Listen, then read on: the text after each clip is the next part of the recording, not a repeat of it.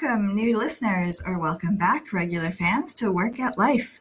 Whether you're an employee or an employer, or you just care about the topic, this is a show for everyone who believes that work should be just as fulfilling as life outside of work, and that the way to get there is through building more human workplaces. What's different about our show is that we look at burning issues through the lens of both the individual and the organization. So the show is co-hosted by me, Maddie Grant, as a culture designer and co-founder of a culture consultancy called Propel, and Sonia Lucena, an organizational psychologist heading up the workforce division at Question Pro. So welcome, everybody. So we're actually trying something new over the summer to give ourselves a little bit of time off. So today it's just me and I don't have Sonia, so we'll miss her. But it allows me to, dig into some of the topics that I cared the most about. And hopefully she'll get a chance to do the same on her side with some other guests. But today I'm very excited. We have Lindsay Kaplan here. And I'm going to ask you, Lindsay, to give a quick introduction of who you are and the topic that we're going to talk about today. Sure. Thanks, Maddie. Thanks for having me. So happy to be here. Yes, my name is Lindsay Kaplan. I'm the founder of a consultancy called The Gathering Effect, and we help organizations maximize their gatherings so that change sticks inside of companies. And my background is a little different. I used to be a screenwriter, and then I became an organizational psychologist, and I blend those two worlds together to help script experiences that improve morale, retention, and engagement. Well, not just a screenwriter, right? Tell us a little bit more about that. Yeah, that's right. I started my career in Hollywood as a comedy writer on a couple shows that you may have heard of, Malcolm in the Middle, Curb Your Enthusiasm, and saw, firsthand about how to create experiences that entertain folks, and then obviously moved into other kinds of outcomes and effects as well. Yeah. So I really love that history. I think part of being more human in the workplace is, and we talk about this a lot on this show, but is, how do you get people's individual perspectives and backgrounds and stories, into the mix. So anyway, little aside, but I just really love that. I think that's super cool. So as always, we are going to kick our conversation off with a data point. So for this conversation, we first asked, does your company host any of the following types of gatherings? And this is to over 300 workers in the US. So the types of gatherings were training classes, all staff meetings, conferences, leadership and management workshops, webinars, or senior staff retreats. So we were looking at gatherings that basically have a purpose, right? Not just like social time, happy hour, and not just regular meetings that you have all the time, but kind of, out of the ordinary, I guess, gatherings. So the percentages were 35% training classes, 28% all staff meetings, 21% conferences, 16% leadership and management workshops, 10% webinars, and 8% senior staff retreats. And what I actually thought was interesting here is that the question was about whether your company hosts these.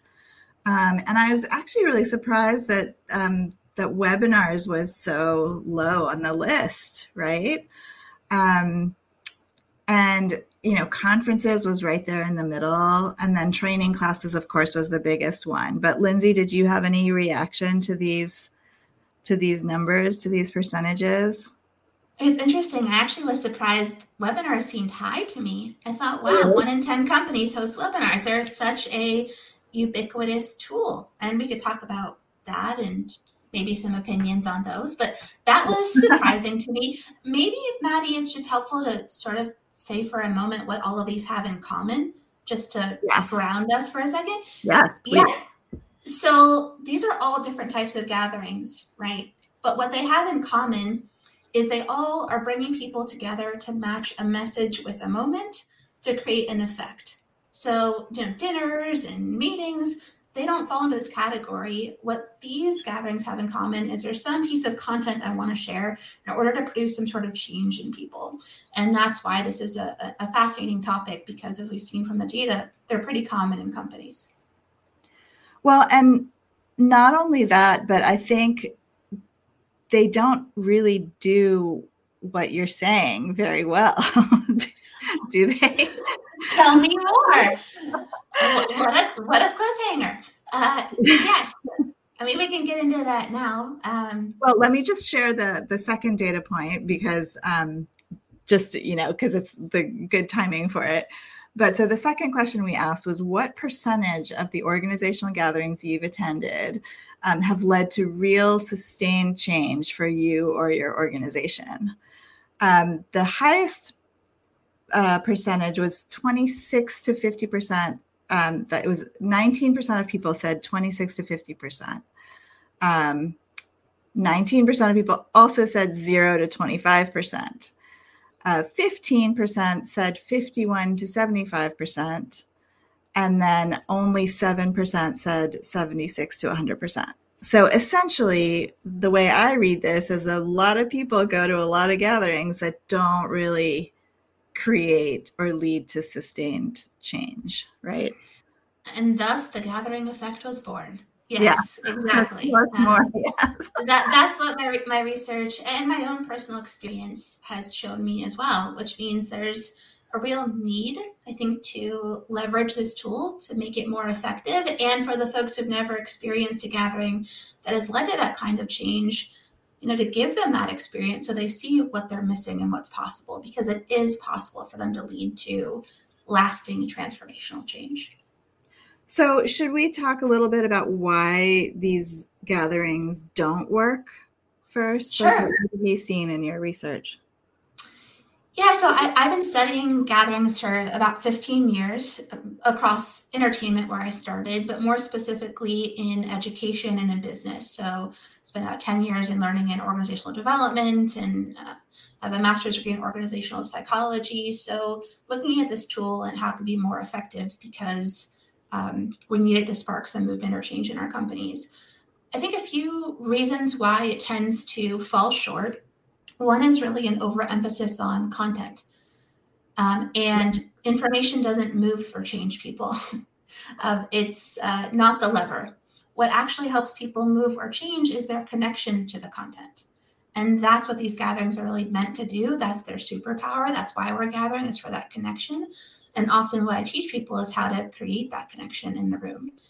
But more specifically, I think the main reason why they're not effective is we're taking a default approach that doesn't work.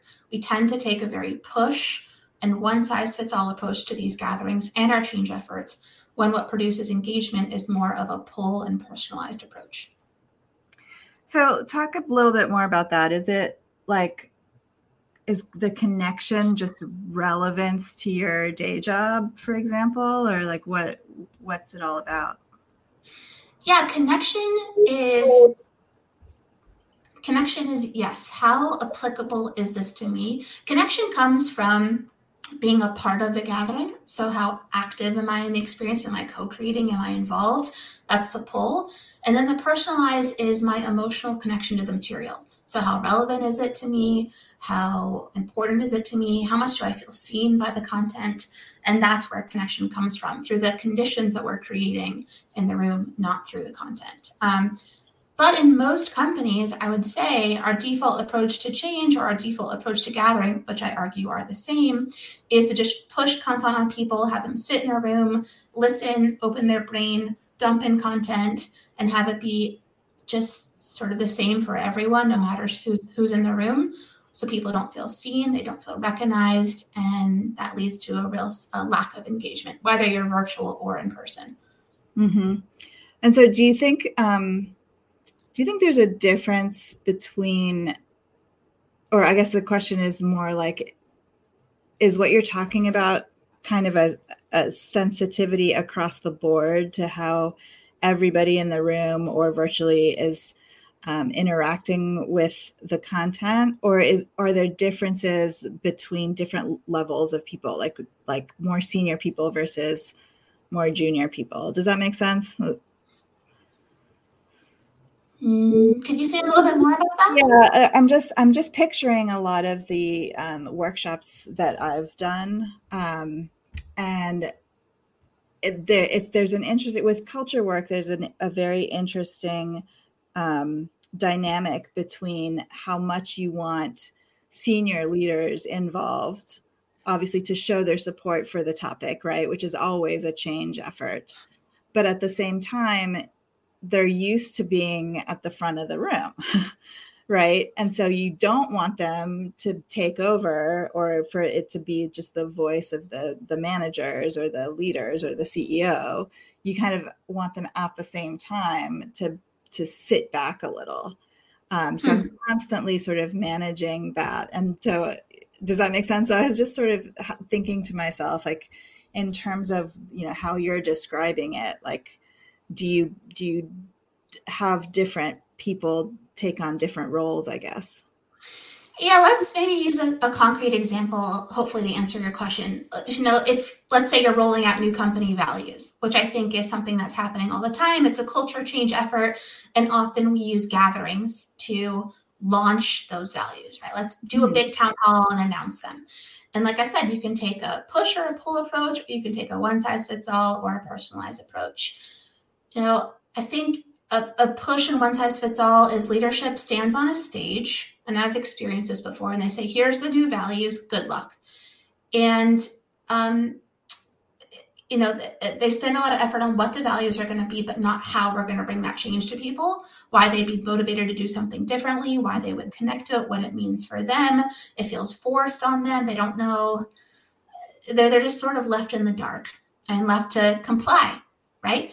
Yeah. But an engaging gathering, a difference of approach, a pull approach is to, could be as simple as surveying a subset of employees to find out, not all employees, but a subset of employees to find out, what have you seen in the organization, to collect some feedback, to find some surrogate employees to lead the change, to build some of the projects, to seek employee feedback, to go talk to other employees, to just the fact that we're asking employees for help, right? And saying we need you not only increases their status and helps them feel wanted and needed, but helps them feel like their contributions are important.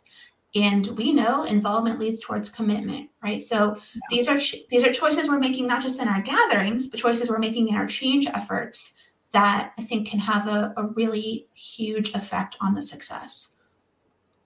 Well, and in my experience, it's also if you survey people, then you need, it gives you that accountability where you need to actually take some action based on their answers, right? Because if people answer the surveys and then nothing changes, they get frustrated.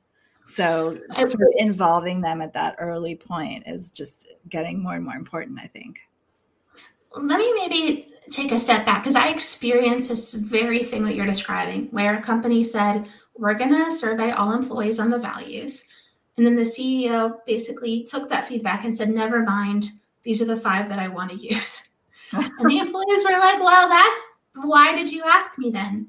Yeah. And I think this is really important to clarify before you begin the change effort. What do you need from the employees, and what can your culture support? So if you are very firmly placed in a compliance culture where all of your change efforts are push and one size fits all, then trying to do an engaging change effort really isn't going to work because your culture can't support it. So, based on your work, obviously this is your expertise, but really understanding what's the effect that we want, what can we design for, is this possible, is an important first consideration. Because not every change effort, not every gathering needs to be engaging. But if that's what we want, then we can make that happen. Well, it's funny when you say not every effort needs to be engaging. It's funny because, and we talked about this a little bit when we got together a while ago, but in our work recently around the hybrid workplace, one of the things that's become really, really critical is basically like an audit of your meetings. And like, are there meetings that should be emails? Are there meetings that could just be a phone call or a document, like what, like really understanding like why you're bringing people together. And is it important? Because I'm sure you've seen with everybody being remote, I think we're in actually more meetings than we've ever been in,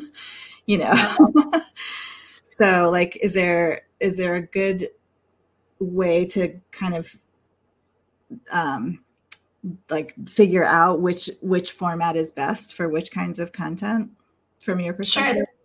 There's nothing I love more than talking about gathering strategy. So I love this question. So we talked about push and pull, right? And so these come into play in our, not just our change efforts, but our gatherings. If our goal is to just push content on people to help them comply or be informed, we can do that asynchronously. We can do it through an email, a webinar, some other form of communication where we're not all together. But if what we need is engagement, their buy-in, their behavior change, maybe their ownership, that's worth pulling people together for. So the motto I tend to teach people is we want to pull together and push apart. And that helps us to decide what really needs to be a synchronous gathering. And oftentimes, a lot of them don't need to be. Yeah. Do you find any resistance when you're working with organizations on this stuff? I mean, it's very much like we've always done it this way kind of thing, right? Yeah, the listeners can't see my vigorous head nodding to Maddie's question. Yeah, I mean, with any change effort, I think there tends to be, with a lot of change efforts, there tends to be some resistance, especially to be told that they need to do something differently.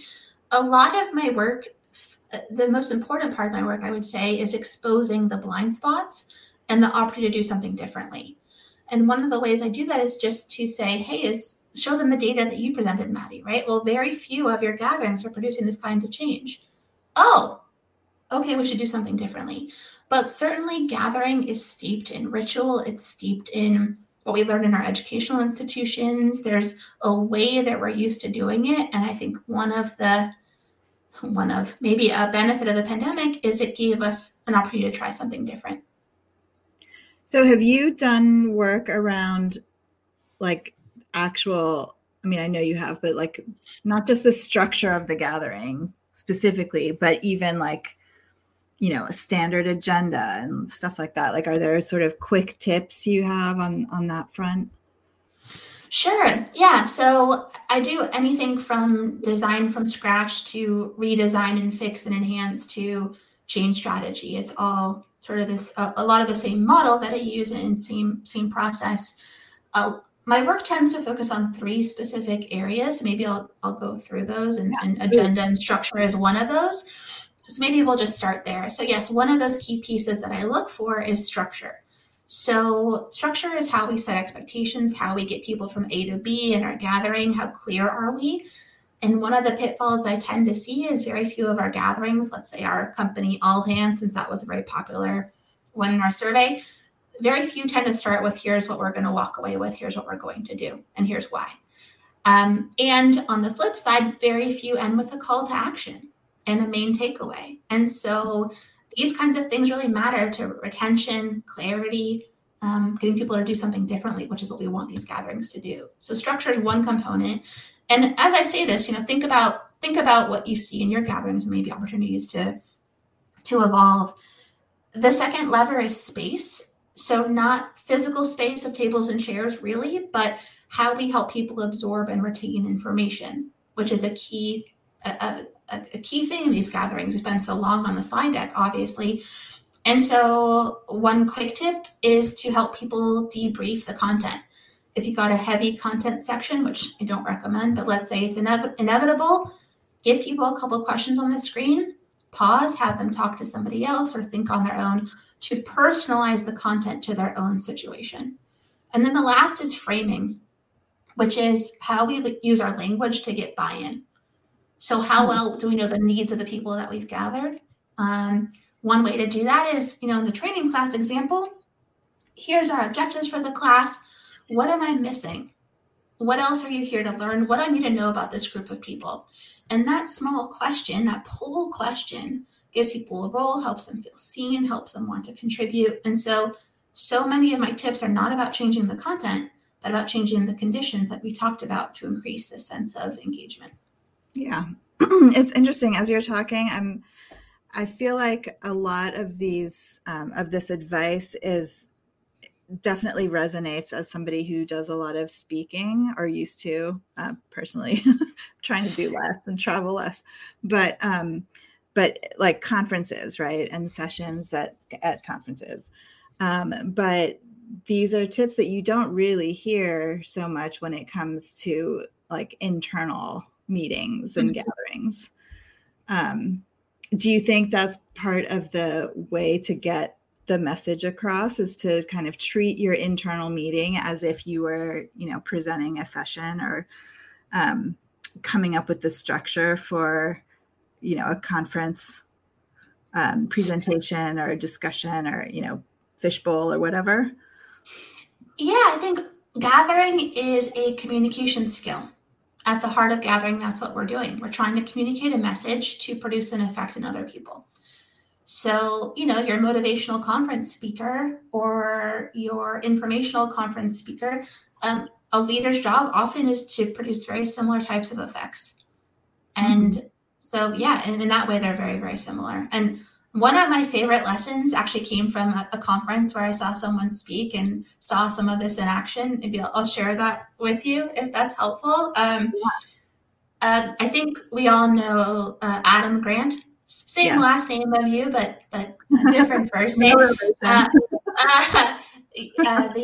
Wharton professor and organizational psychologist. So I've seen him speak at a few different conferences, and maybe I'll reveal one of his secrets, but he tends to start every session by lowering his status. He says, I'm not, I just teach this stuff. I don't really know. Someone said, and that really equalizes the playing field in his speech from the beginning. It helps people feel more comfortable. It helps him connect to his audience. He's not changing the content. He's just making small choices that help you feel more comfortable and connect the material a little bit more. So I tend to be nerd out about these kinds of choices and see what folks like him do. So you can borrow that. Well, yeah, that's so interesting, because I swear I've heard the opposite advice, which is that as a speaker, you should right at the top, have like your credentials, like explain who you are so that people think they should listen to you. Well, I don't know that I necessarily agree with either, but it just is interesting. Well, this is actually really fascinating, because I think with someone like Adam, he's already got the credentials. So his status is so high that he purposely needs to lower it a little bit to make you feel like you're all one group. So yeah, I think that's well, and I think really, that's probably true, like with a CEO too, right? So that a CEO, he or she can say, I'm not here to just tell you what it is. I want to learn from you, blah, blah, blah, blah, right? So it kind of does the same thing. It takes some vulnerability, but again, the intent is to connect. And one of my other favorite tips is something called autobiographical disclosure, which I learned from a grad school professor named Stephen Brookfield. And, if you're asking folks to do something or engage in a change, or you're introducing a concept, then you can go first and say, here's where I first learned of this concept. Here's how it affects me. Here's where I learned this lesson. Here's a story about me. And it's not to make it all me, but it's, again, to lower your status, help people feel like you're just like them, and show that you're human too. So I love these tricks personally. Well, how do you feel about storytelling in general to make a point? You think it's... So I'll just preface by saying I'm one of these, like, let's cut to the chase kind of people. So I read a lot of business books, and a lot of it is storytelling. And I'm like, okay, where do I skip to like the cliff notes? Because I don't have time for the long-winded story. But I know that's just me. And I know that stories are really awesome. Like, Yeah. Well, let me tell you a story about that, Maddie. Just kidding. I won't do that. Well, Stories are how culture gets passed on. Yeah. And stories are often how we learn. The fables and stories of our childhood. That's how you remember it, right? You remember the story so much more than just the tip or just the thing you're supposed to learn from the story. Absolutely. But I also understand that people are busy and they just want to be told what the TLDR is, and they want to be told what to do. So I think you have to balance that. But so not 12 stories, but maybe one or two. And the reason I say that is a lot of the personalization techniques I talk about include using metaphors and analogies, because it helps make the concept more universal. Yeah. It helps people nod their head more quickly. So these stories do have value. Awesome. So one last question as we're heading towards time, of course. But I did want to know what you think about different learning styles and or, introverts versus extroverts. Like, do you talk about that stuff? Is that part of your research? Like how people, learn differently or what their learning styles are? Yeah, absolutely. So the introversion, extroversion piece, I think, is really important, especially when you're talking about the design of these sorts of experiences, specifically training classes. For example, if you're asking people to talk to somebody else and debrief a piece of content, I will always say, hey, think on your own for a minute first, and then turn to somebody else. And the extroverts, I'm an extrovert, hate that because they just want to start talking. Mm-hmm. But the introverts want that time to prepare. They need the longer runway. So that's sort of one small change I make, or I give people the questions ahead of time. In terms of learning styles, I believe a lot of that is kind of fluff, right? Like we can learn, visually or auditorily or kinetically, and those things are all important. But what's more important is connecting the learning to what people care about and their personal context. So that's where I tend to spend my focus. But what do you think? I'm curious. I love that you said that because I feel exactly the same way. Like I definitely do not disagree that a lot of people believe they have a specific learning style, but ultimately I don't think that's really what matters if you're able to really get your message across in a way that makes sense to them and is relevant to them and that they can connect to. So yeah, I love it. Good. So we are just about at time. And so I wanted to give you the opportunity to maybe share like one tip or one like takeaway for people, like final thought. Yeah, thanks for asking. My most important tip is to start with the end. So I'm a screenwriter by trade, long time ago. What happens at the end of the movie? Right? That's what we want to start with when it comes to our gathering and our change effort. What do we need from the people we're trying to affect? What is the effect we want? How do we know that we've succeeded? Start there instead of the content, because that clarity is really important to the success of your effort. I love it. Well, thank you so much, Lindsay. This was really, really awesome. I really appreciate you coming on Work at Life. And hopefully we'll be able to take all these tips. And I definitely learned some stuff that I'll take back to my work. So I really appreciate it. And thank you. And bye, everybody. We'll see you next time. Thank you.